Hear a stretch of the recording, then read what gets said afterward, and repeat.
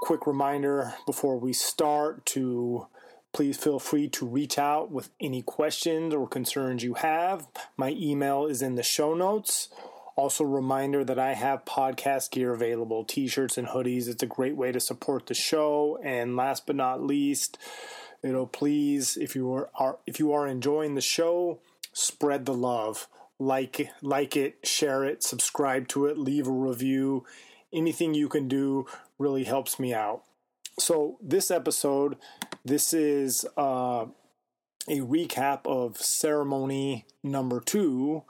And so it was recorded in the jungle at Niue Rao the next morning. So just like the recap of number 1, this is kind of the raw, uncut, first initial thoughts of my reaction to how the ceremony went. So without further ado, please enjoy the episode.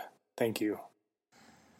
Okay, so this is another ceremonial recap. So I'm going to recap my second ceremony here at Niue Rao, which occurred on Tuesday, January 17th. So going into last night's ceremony, I felt much better than I did on Monday night. And, a lot of that was, as I mentioned in the last episode, that I was able to release a lot of that vomitivo that was still in my system. So I felt much cleaner, much lighter going into the ceremony. And also because the ceremony on Monday night was mellow, I decided to drink poquito más for my dose.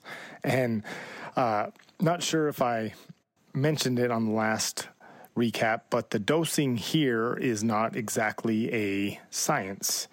See, I'm used to drinking very consistent medicine where each dose is measured in milliliters. So once you find a good working dose with that medicine, you can be fairly, with the medicine that I'm used to drinking, you can be fairly confident in its effect. Of course, the world of ayahuasca is nothing is certain, but consistent medicine is kind of like alcohol. For example, if I know if I take 2 shots, my night will be manageable. I'm talking about alcohol. So if I take 2 shots of alcohol, I'll have a fairly mellow night. If I take 4 shots of alcohol, I'm going to be kind of riding that edge. And if I take 8 shots of alcohol, well, then I definitely know I'm in for a wild night. So with that consistent medicine, it's kind of like that. You kind of know where you're at and you can kind of dose yourself accordingly, which is really cool. Well, here in the jungle, you get anything but consistent medicine. So Doroteo, the guy who makes the medicine, is extremely skilled in what he does, but he's not exactly following a specific recipe. Instead, he kind of goes by feel, his instinct, and taste to determine if more vine or more leaves need to be added. And then when it actually comes to drinking the ayahuasca,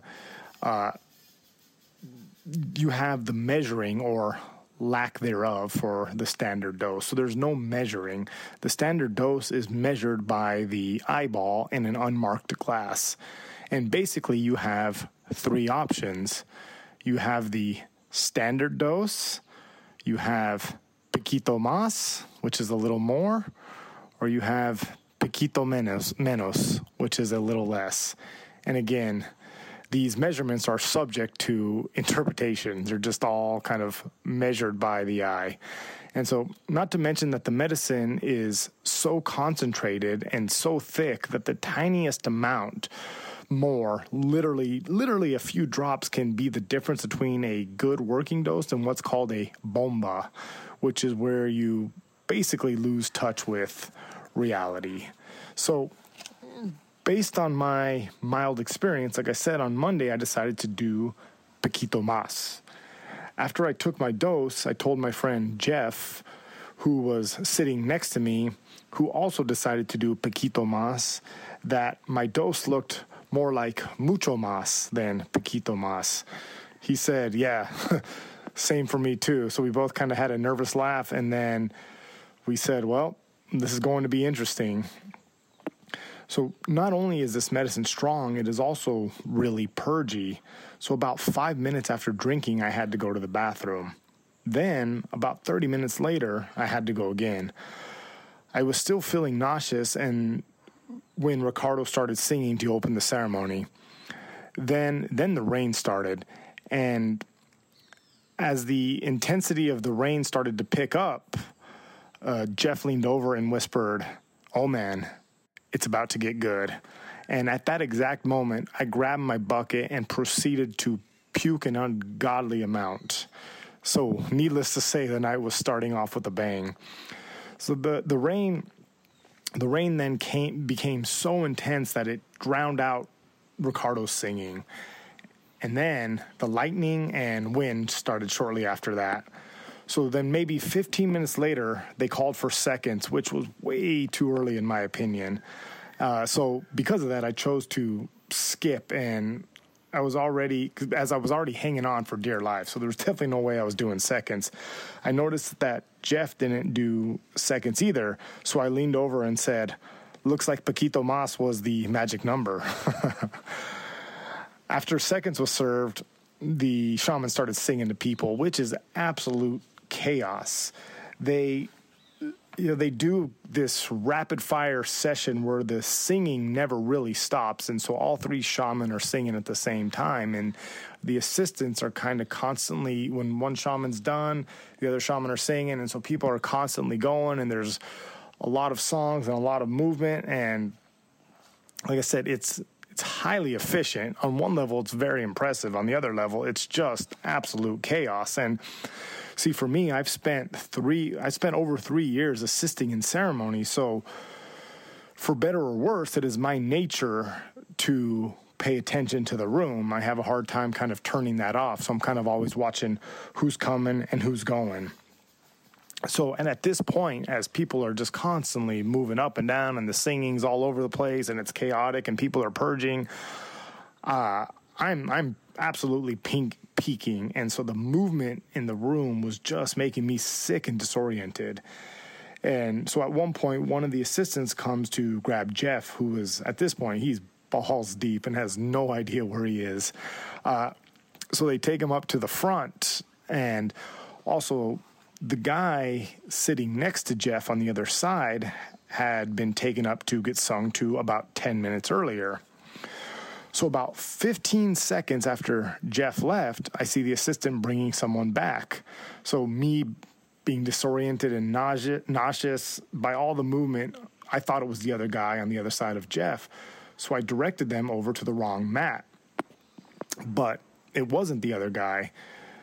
It was Jeff. And so apparently the shaman were not ready to sing to him. So now Jeff is on the other guy's mat, completely confused why I told him to go sit over there. Then about 30 seconds later, another assistant comes to get Jeff, and they can't find him because he's on the wrong mat. So finally I realized what had happened, and thankfully we figured it out, and Jeff finally gets taken up to his song. And so all that chaos, all that movement makes me pop. And so I start purging again. And at this point, as Jeff is being sung to, he is letting out some of the most intense purges I have ever heard. And trust me, that is saying a lot. And so he proceeds to purge for about 5 minutes. Then at some point, when he's done, he lets out this huge sigh of relief, and then the loudest crack of thunder erupts over the top of the Maloka. It was amazing. It was a thing of beauty. And so after he got back, he told me that he was releasing all these negative energies that had been holding him back, and he felt like, and after he had purged, he felt like he had been reborn. And so he was sitting on his knees as he was purging. And so after he was done purging, he rose up tall on his knees and kind of stood up tall and felt reborn. And at that moment, that's when the thunder cracked. And so he was so excited, and it was quite the spectacle, because when he left, he was an absolute mess. And when he came back, he was he was all put together and feeling good and super excited and passionate about life. And so, after that, my night got more relaxed and I kind of felt a lot better. I felt the medicine working on me, but just like Monday night, I didn't really have any major insights or visions, which is okay. I've done this enough to know that not every night has to be a very insightful and impactful night. And in fact, as I mentioned earlier, that these ceremonies kind of play out over multiple days. And so one of the things that felt like it was going on was the medicine was kind of just getting in me, doing its thing, making repairs, working. And also, like, the big takeaway from me was the cleaning of my Morosa diet. So for those of you who have listened to my series called La Ultima Ceremonia, know that I dieted a plant called Morosa with Pops back in May of last year. So, well, it turns out there's much more to that story on how it ended. And, I'll probably do a podcast episode about that at some point because it's a very interesting story. But long story short, things went a little sideways with that diet, and some energetic repairs were definitely needed to fix that diet. And so that was, and what I realized is that was the reason I was purging so much. See, I have many intentions for being out here, and one of the intentions was to help fix and straighten up my Morosa diet. And specifically last night, that was the intention, and that's what Ricardo told me he was going to work on. So, yeah, crazy stuff. And so, if all this sounds weird, that's because it is. The deeper you go. See you on the other side.